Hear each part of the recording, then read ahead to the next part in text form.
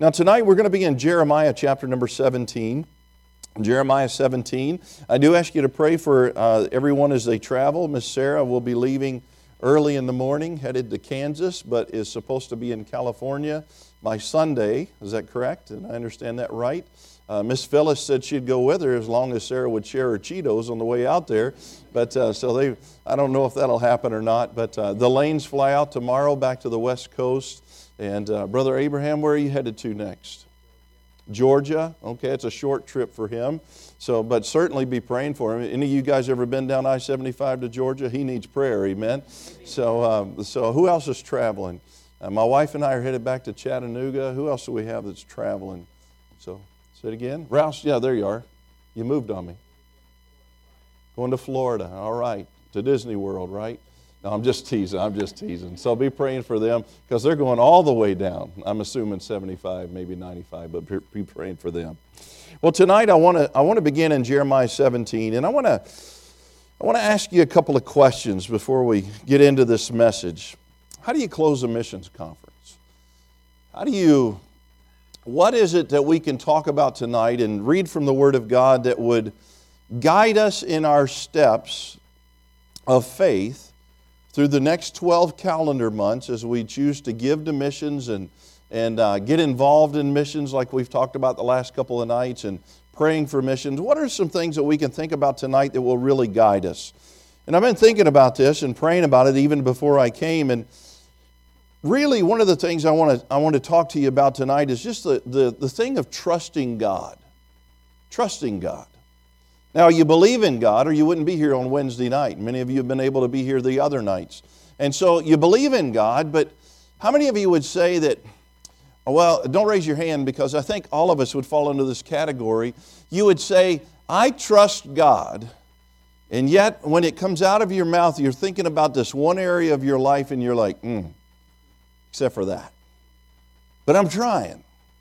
I want to trust God there, but just between you and the Lord, you're not answering me tonight, just between you and the Lord and your own heart, you would say that there is a part of your life that you struggle in trusting God. So the question I want to start off with tonight is, can God be trusted? Nobody that's a believer would say, no, God can't be trusted. Why? Because it would undermine our faith. It would undermine all that we know about God. But when we think about it, let's break it down to this. What belongs to God? You can answer me out loud. What belongs to God? Everything. Now, that sounds great until we personalize it, right? Everything belongs to God, and then I told you the story about my daughter being kidnapped last night, and for the first time I realized I had not thought about the fact that my daughter didn't belong to me, she belonged to God. Ooh, that's a tough one. And I'm glad that not every person has to go through that point of life, but we need to understand that everything belongs to God. So when we buy that new car and we're so proud of it, or I'm in Tennessee, I can say that new pickup, and we're so proud of it, but we need to realize, hey, it belongs to God. So if God says, hey, you need to pick up this person and bring them to church, and oh, Lord, that's my new truck. No, it's not your new truck, it's God's truck. And if you're like most people, it's the bank's truck, amen? You're just driving it. You're renting it from them. So the idea of what belongs to God, and then I have to also ask myself, does God own everything? Well, sure He does. You know, I used to teach a message about just the simplicity of giving in the church. And I would talk about tithing, and I would stand up 10 hymnals there on the pulpit there in Venezuela, and I'd say, now this represents all of our income. And let me tell you, there was 65% unemployment in our city. So their income might be $10 a day, so they may have made $50 all week. But it didn't matter. The sum total of those 10 hymnals represented all of their income for the week, $50. And I would take one away and I'd say, now how many of you think that stack looks a lot smaller? And they'd go, no. I said, now what part of this stack belongs to God? And what would they say? All of it. You guys are scared to answer me now, aren't you? They would say all of it. I said, now I would take one of them off and I said, now how much of it still belongs, or how much of it belongs to God? And they'd still say all of it. The thing is, oftentimes we get caught up in that this is mine. We're like the seagulls in the movie Nemo. Anybody ever see that? What did the seagulls say all the time? Mine, mine, mine, mine, mine. And when it comes to finances, we get possessive. No, that's not yours, Lord, that's mine. No, it all belongs to Him. When it all belongs to Him, I can freely give Him whatever He is asking me or impressing upon my heart to Him. So tithing, no big deal. God's going to take care of it. There's a lot of Christians this week, and I haven't talked to anybody here, but I would guarantee you there are a lot of Christians this week that are watching the stock market and thinking in their mind, I can't afford to give because of what's going on in the stock market. It got quiet in here. Glad Pastor's not here. He'd be scared of what I'm about to say. But the truth is, God is not sitting on the throne of heaven, nibbling on His fingernails, wondering what's going to happen in the stock market. He owns all things. And let me tell you, as His children, you have the ability to tap into the resources that belong to Him. And we need to remember that as we're thinking about, can God be trusted? Yes, He can be trusted. Can I trust God with my children? Can I trust God with my family, my finances? How about this? Can I trust God with my future? Well, hey, that's why we get saved, because we want to go to heaven, amen. But what about the future before we go to heaven? You know, I was with Dr. Don Sisk last week. How many of you know who Dr. Don Sisk is? He's been in missions for many, many years. He's 86 years of age. You know, most of us, I don't want to think about what my body's going to feel like at 86. I'm 51, and if this is a small glimpse of what I'm going to feel like at 86, I'm like, even so, Lord, come quickly, amen? But I was with Dr. Sisk just this last week, and it's interesting. Several years ago, someone asked him to write a book, and he wrote a book about serving the Lord after the age of 65. And the name of the book is Fourth Quarter. And it was interesting how he talked about the book last week. I hadn't heard him say this before, but it has not left my mind. He said, can you imagine watching your favorite football team, and they give it their all for 3 quarters, and then in the fourth quarter they just sit down? He said, now most people will live to be 80, 85 years of age. And yet we think at 60 or 65, it's time for us to retire, it's time for us to slow down. And many times we quit doing a lot of the things that we're doing for the Lord. And he said, that's just like your football team going to the bench at the end of the third quarter and saying, well, that's it for today. He said, you know, why can't we go ahead and serve the Lord for 4 full quarters of our life and give Him our all the way to the end? Now, it may look different. You know, when the older I get, the less things I'm able to do like I did when I was young. I mean, I was 15, 16 years old. I'd jump off of anything that didn't move. Okay, I jumped off of a few things that did move. If there was a cliff or a bluff over water, I'd jump off of it. It didn't matter how high the cliff was and how shallow the water was. It didn't matter. I didn't think about it. You know what I think about now? I'm not doing that. Why? Because I'd like to think I've gotten a little smarter. I've definitely got a little older, but life changes. You know, the way that I serve the Lord will change. I'm able to spend more time in prayer because I have less things that take up my schedule during the day as I get older. My dad, who's 74, will be 75 this year, he talks about some of the physical limitations he has. He said, but there's still some things that I can do. I can make visits. I can go to nursing homes. I can pray. I can encourage the pastor. I can send a text. I mean, it's just amazing to me as he's thinking outside of his box, the things that he's done all of his life, and he realizes, hey, there's still something that I can do to serve the Lord. As we think about this tonight, and we think about this fact, can God be trusted? You know, when we think about our missions, oftentimes, how many of you remember the first time God impressed it upon your heart to tithe? And you're thinking, I don't know how this is going to work. Anybody in here brave enough to tell me you did that? My hand's up, my wife's hand's up. But you looked at it and you're thinking, tithing, how can I possibly live on 90% of what it takes me 100% to live on right now? How can I possibly do that? And God's proven Himself to us, just like He did in Malachi. But then we think about this. Now, God wants me to give to missions. How can I possibly do that? Well, it says, as a man purposeth in his heart, so let him give. You're proving yourself to the Lord. You're not really proving it to the Lord. You're proving it to yourself how much you love the Lord and trust the Lord to meet your needs. And then here's something else. When you're giving to missions, you're entrusting that investment to a portfolio that cannot lose.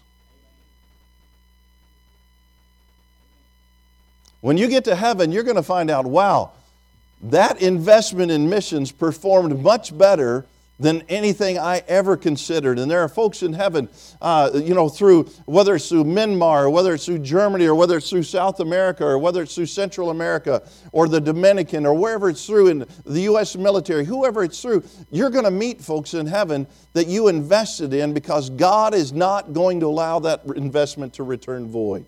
He's going to bless it, and He says that He does.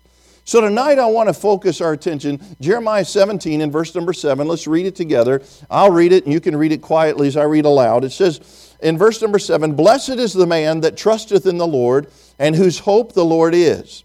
For he shall be as a tree planted by the waters, that spreadeth out her roots by the river, and shall not see when heat cometh. But her leaf shall be green, and shall not be careful in the year of drought, neither shall cease from yielding fruit." You know, when we look at these particular verses, he's speaking directly to the fact that when you trust God, God is going to enable you, and you're tapping into a source of nourishment and help that you cannot have when you're not trusting the Lord. You know, there's been times in my life where I felt that I had it all under control. And most of the time when I feel like I have it all under control, I reach a point where I realize I have nothing under control. Amen. How many of you guys have ever started into a project and you didn't want to read the instructions? And you get done with the project and you've got a few extra bolts and screws. Now what do you do with those? You hide them from your wife. Amen. You don't want her to see it. You know, the idea is, I've got this, I've done this before, I've rebuilt one of these motors before, and I know what I'm doing, I've been doing this my whole life, and then suddenly it doesn't work out right. And why didn't it work out right? Because you were trusting in yourself, and we all have failures. You got a phone call at the wrong moment, it distracted you, and you put something together out of order, and you had to take it back apart. All of those things we've been through in our life. But let me tell you, when our faith is in the Lord and we're trusting in the Lord, we realize that in every area of our life, we need to say, Lord, I know I have the knowledge to complete this task, but I also know you have insight that I do not have. And when I tap into that resource of His infinite knowledge and ability and wisdom and discernment, let me tell you, it's always going to come out better. So tonight I want to talk to you for a few moments about the benefits of trusting God. Now we're going to bounce around the Scriptures if you'd like to do that with me tonight. In Isaiah 26 and verse number 3, Isaiah 26:3, if you just want to write this down, we'll keep moving for time's sake. But the Bible says, "Thou wilt keep him in perfect peace, whose mind is stayed on thee, because he trusteth in thee." This first thing that I want to talk to you about tonight, this benefit of trusting God, is simply the word serenity. Now, what do I mean by that? Again, this verse says, "Thou wilt keep him in perfect peace, whose mind is stayed on thee, because he trusteth in thee."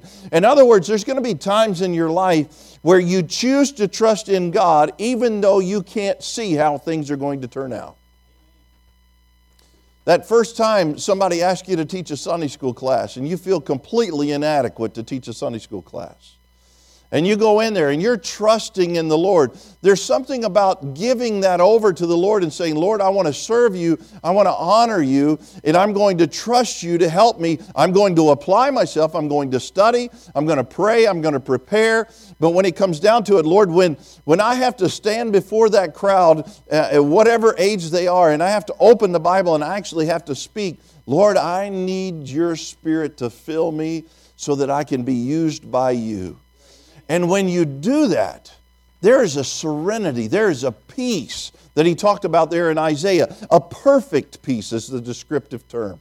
A perfect peace. In other words, you can rest assured that when you've given it to the Lord and God is in control, whatever happens, it's all going to be okay. You know, when Chris and I told you the story last night about Katie and the kidnapping. If you weren't here last night, I encourage you, if they record it, I think you put it on next week, Brother Daniel said. You go back and listen to that story. Let me tell you, there was some moments of time that particular night, and even for a couple of days, where we didn't have a whole lot of peace going on. But when we sat down with the Word of God, it was amazing. That night after in that whole situation, the national pastor that was there with his family was shot. And I had to take him to the hospital. And when I came back from the hospital, and that's a whole nother story, I looked at Chris, and she still had that look on her face of, what are we going to do? How are we going to get through this? And I probably had the same look in my eyes as I sat down. And I sat down on one side of the living room with my Bible. She sat down on the other side of the living room with her Bible. And it was amazing how the Spirit of God ministered to us when we were in our worst crisis that we had ever experienced in our life. And we were able to get up, and I'll never forget when the Lord spoke to me so plainly about the fact that you need to commit your kids to the Lord because you can't protect them. And He began to teach me through that, and I was reading the Word of God, and it was like, wow, this is like jumping off the page at me. But when I closed the book, I had a peace that I did not have when I sat down and opened my Bible. Let me tell you, only God can give you that perfect peace and bring serenity to your heart and your soul again.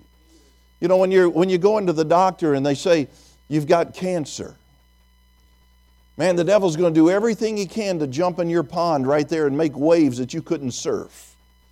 He's going to try to disrupt your life and disrupt the peace and the serenity of your soul. But when you come back to the benefits of trusting God, you must understand that even when that terrible word called cancer is attached to your name and it's in your future and the uncertainty is there, you can sit back in perfect peace and say, God, I trusted you yesterday, and I'm consciously deciding I'm going to trust you today. And Lord, I want to trust you tomorrow. So when we talk about that serenity only comes as a benefit of trusting the Lord.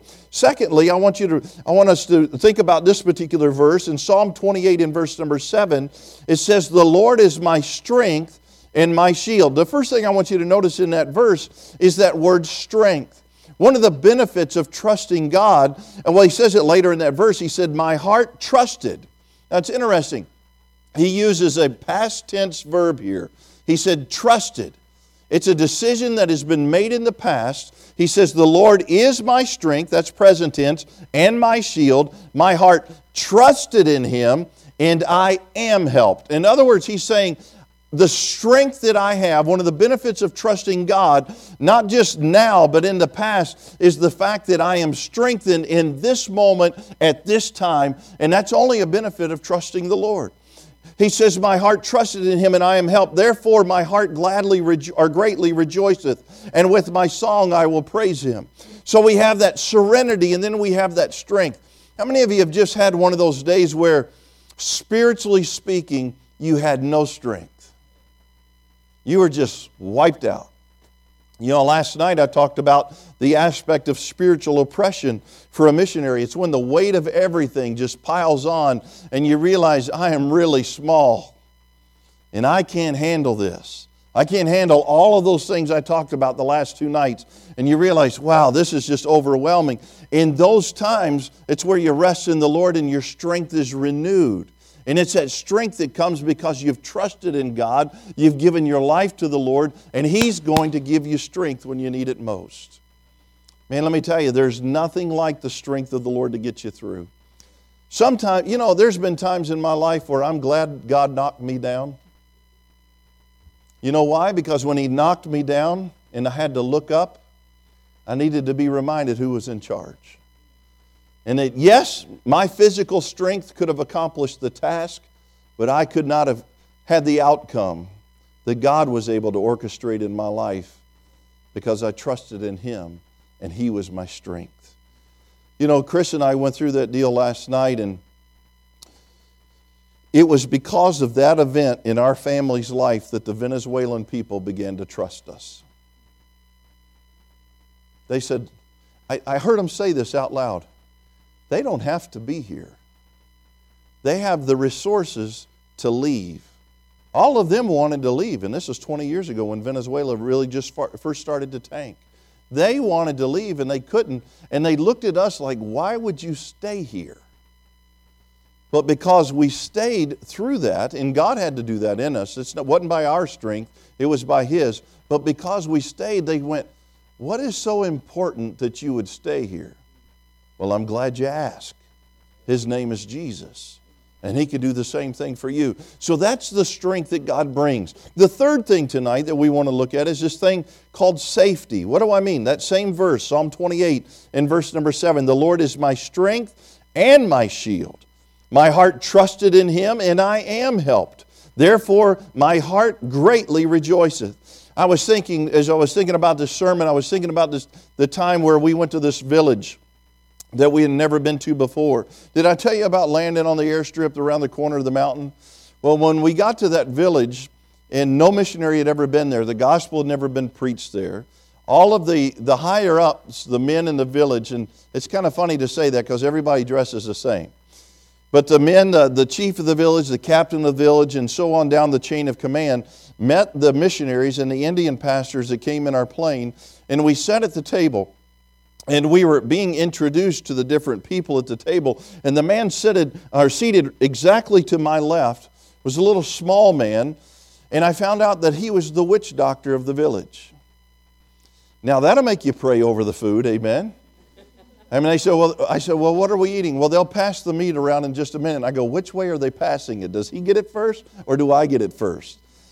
You know, when I think about this safety, I think about literally, that village felt as if we were in Satan's lair. The gospel had never been proclaimed. There was an oppression, there was a heaviness, there was a spiritual weight in the air that I really can't describe. I mean, we're in Kingsport, Tennessee, the land of 9 million churches, right? Or it seems that way. You see steeples every time you come around another curve. But imagine a place where the gospel has never been preached. Many of you have grown up in a home, and maybe your parents didn't know the Lord, but there's been some spiritual influence, be it through radio or television or crusade, or maybe even just prayer at a Bristol race, amen? There was some kind of spiritual influence in your life, but imagine growing up in a place where there is nothing. The only spiritual influence is the influence that Satan has brought into your village. Let me tell you, when we were in that place, there was never a time that our group felt like we were not safe. Now, if you'd told me that before we went, I would have been, I don't know.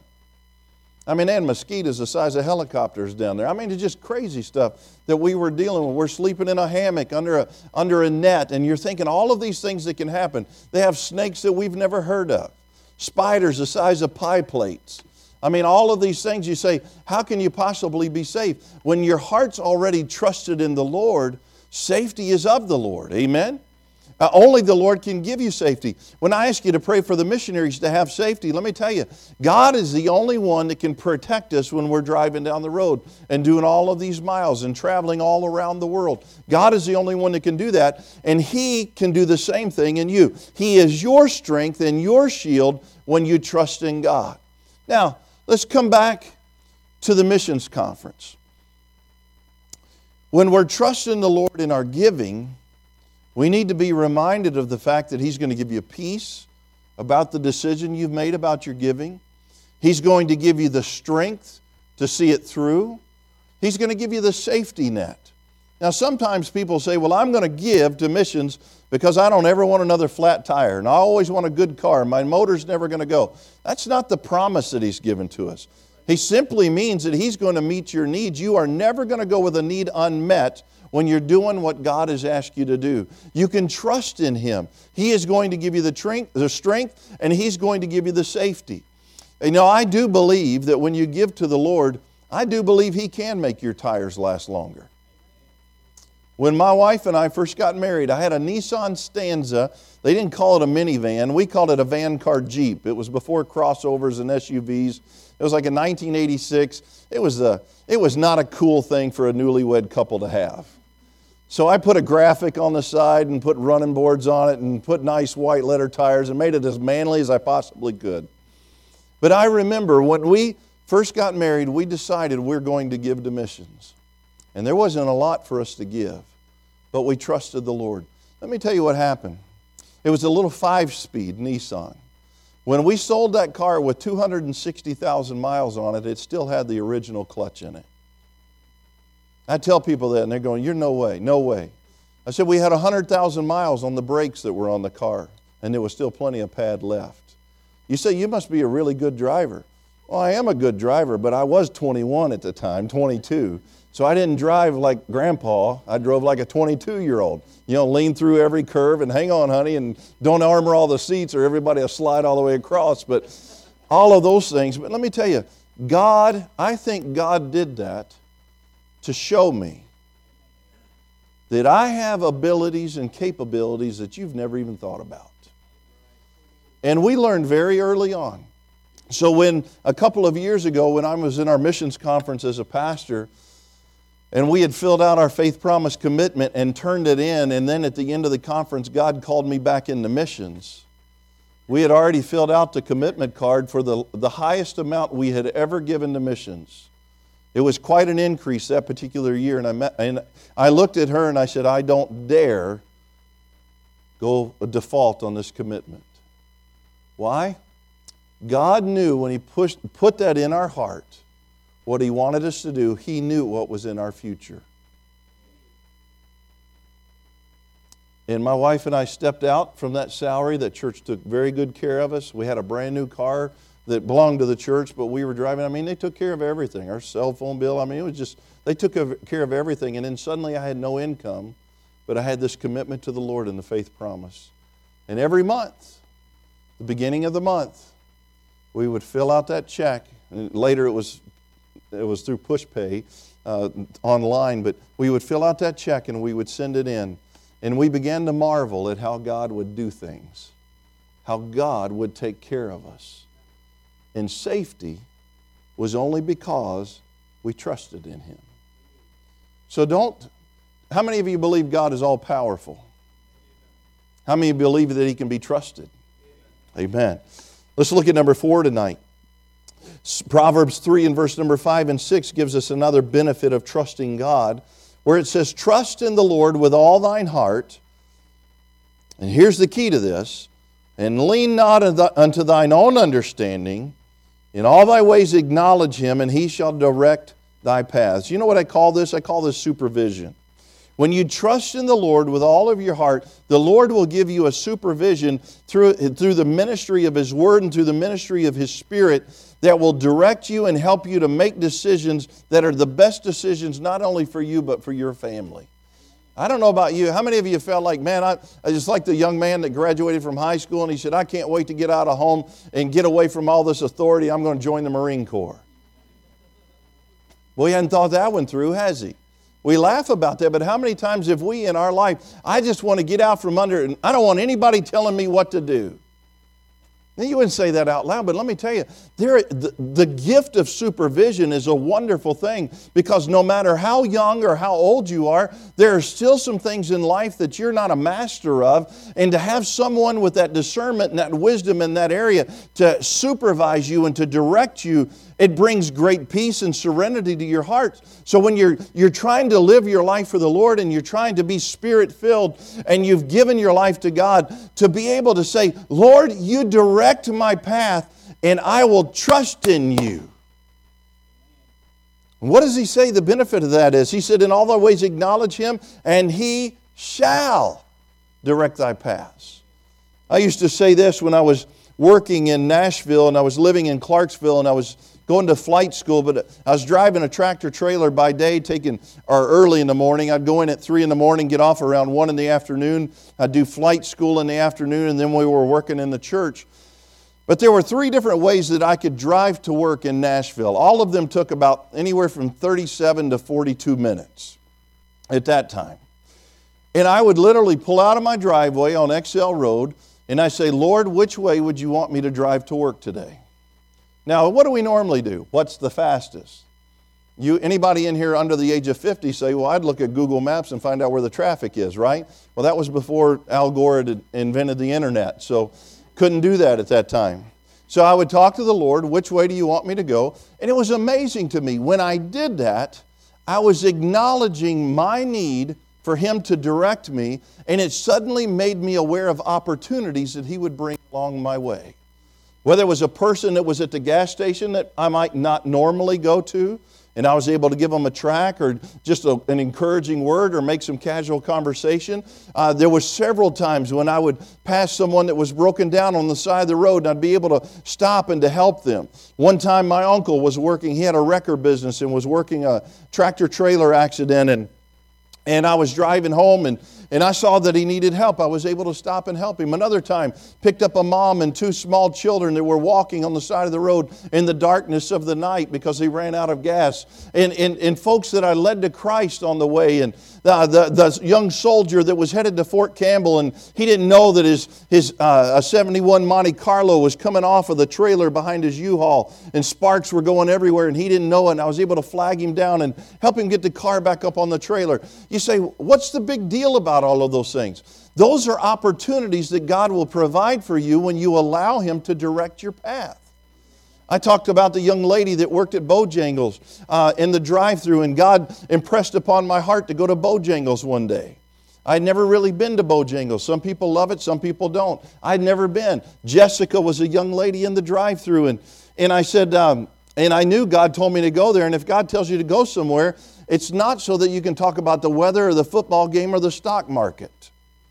It's to talk about Him. And so I invited Jessica to church and gave her a tract, and she didn't come, but God said, I want you, don't give up on Jessica, keep going. So 3 days a week for a year and a half, I went to Bojangles. I gained 25 pounds. I just wanted the young lady to come to church. I fell in love with Bojangles biscuits. You know, the thing was, after a year and a half, Jessica finally, she had a young child out of wedlock, and her boyfriend ran off and left her after he promised to take care of her the rest of his life. And one day she called and she said, I'd really like to come to church. And I said, why don't you come, Jessica? And she came to church and got saved. You know, when you ask the Lord to direct your steps, He will direct your steps. And I wish you'd gotten saved in a month. I wouldn't have gained all that weight and been hooked on biscuits. Amen? But the truth is, God did that in my life, and I wanted to follow Him. There was a man that I'd been praying for years. His name was Little John. Little John had I guess you would call it a tractor business, like antique farm-all tractors and older tractors, and he could get parts for anything that the larger tractor dealerships couldn't have. And Dad would always buy stuff from him when I was growing up, and when I came back to Clarksville to pastor, God put it in my heart, I want you to win John to the Lord. Well, I understand I can't save John, but I knew what the Lord meant in my heart when He told me to do that. And so I began going to John's business. He opened at 7, but I knew John got there about 6:15, so at 6:30 I would show up and the gate was open and I would go in, and I would frequent his business quite often, and I would always go in, and he said, hey buddy, how you doing? And I said, I'm doing good. He said, what are you here for? I said, I just wanted to come say hi, John. Sometimes I'd buy something I didn't need just so I wasn't a pester to him. I could just be a friend to him. And sometimes he'd be selling something I could have bought cheaper somewhere else, but I would still buy it from him. I was trying to nurture that relationship, knowing that one day God was going to open the door to give the gospel. And his mind was always working on the next deal and the next trade and all of this thing. He was really hard to talk to. Well, one day I'm driving by in my truck and I was going to see him and the gate's closed. I've been doing this for almost 6 years. The gate was never closed during the day. He never went on vacation. He was never closed for Christmas. And so I was like, I wonder where John went. He's 78 years of age. I mean, you begin to think, well, I hope nothing bad's happened. So every day I went by his place for 2 weeks and the gate was closed. And now I am concerned. I didn't know how to get in touch with him. I didn't have his cell phone number, didn't know where he lived. I just kept going back every day. And then one day I'm coming by 2 weeks later and the gate's open and I had almost passed the business, so I turned around and I whipped back in and I went running in the door, and when I ran in the door, his wife, Miss Fay, was there, and Fay said, hey Brian, how are you today? And I said, I'm doing fine. I said, where you been, Miss Fay? She said, you didn't hear? And man, I wish you could have literally felt my heart sink in my chest when I said, hear what? My first thought was, John's gone. She said, John had a heart attack, and I'm still, have you ever had somebody telling you the slow version of the story and you just wanted the last line? Well, that's the way this one was going, and she was telling me he had a heart attack and open heart surgery, and he's been in Vanderbilt for 2 weeks. And I said, how's he doing? She said, he's home and he's resting. And I breathed that sigh of relief, and I said, okay. I said, can I go see him at home? And she said, sure, I think you'd like that. So she wrote down their address, and I back out of the parking lot, and I'm making a beeline. I changed my schedule for the morning. I'm going to John's house. And on my way out of their parking lot, the Lord said, no, not today. I don't know about you, but I've been waiting for years to talk to this man about the Lord, and now I feel like the time's open, but God said no. And I said, okay, I'll trust you, Lord. So I went on to church. About 2 days later, I was meeting with one of my soldiers in the church, and I was passing by the road that I now knew John lived on, and the Lord said, go now. And so I called this sergeant I was meeting for lunch, and I said, Jeremy, I said, you have to excuse me, I've got something I have to do right now. And he said, that's fine, Pastor, we'll do it later. And I turned down John's road, and I pulled into his driveway, this little circle, half-circle driveway. And as I'm getting out of the door, John opens the front door, and he goes, we need to talk. And I went up to his door, and I said, what do we need to talk about, John? And he said, well, my priest has been here, and I have some questions. He said, I almost died. He said, I have some questions. I said, did he answer your questions? He said, no, I didn't like his answers. He said, my wife's preacher came. She's another denomination. And I didn't like his answers. I said, John, has anybody taken the Word of God and shown you the answers that you're looking for from the Word of God? And he said, no. I said, it doesn't matter what I think, John. You've known me since I was a boy, and mine is just an opinion. I said, you need to know what God says. In about 15 minutes, I was able to lead John to Christ.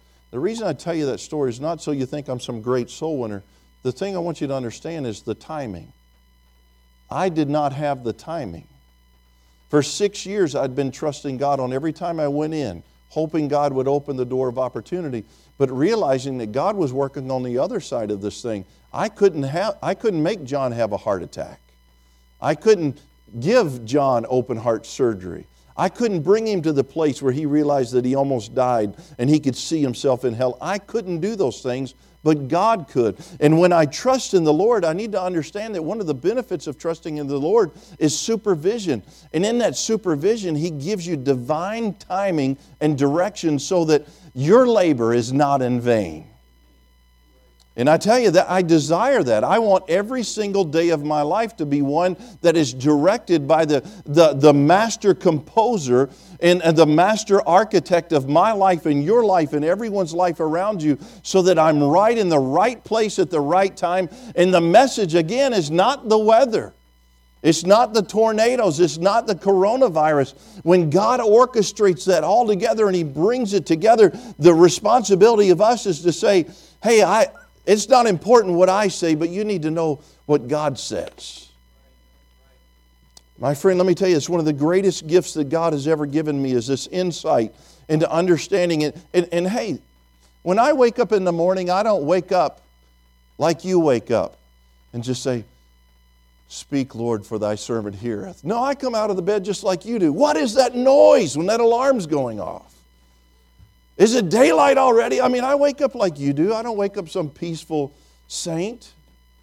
But sometime after that mayhem of waking up, I have to collect myself and say, Lord, this is your day. And I am your servant. And the only way that I can please you today is if I'm listening to you and I'm directed by you.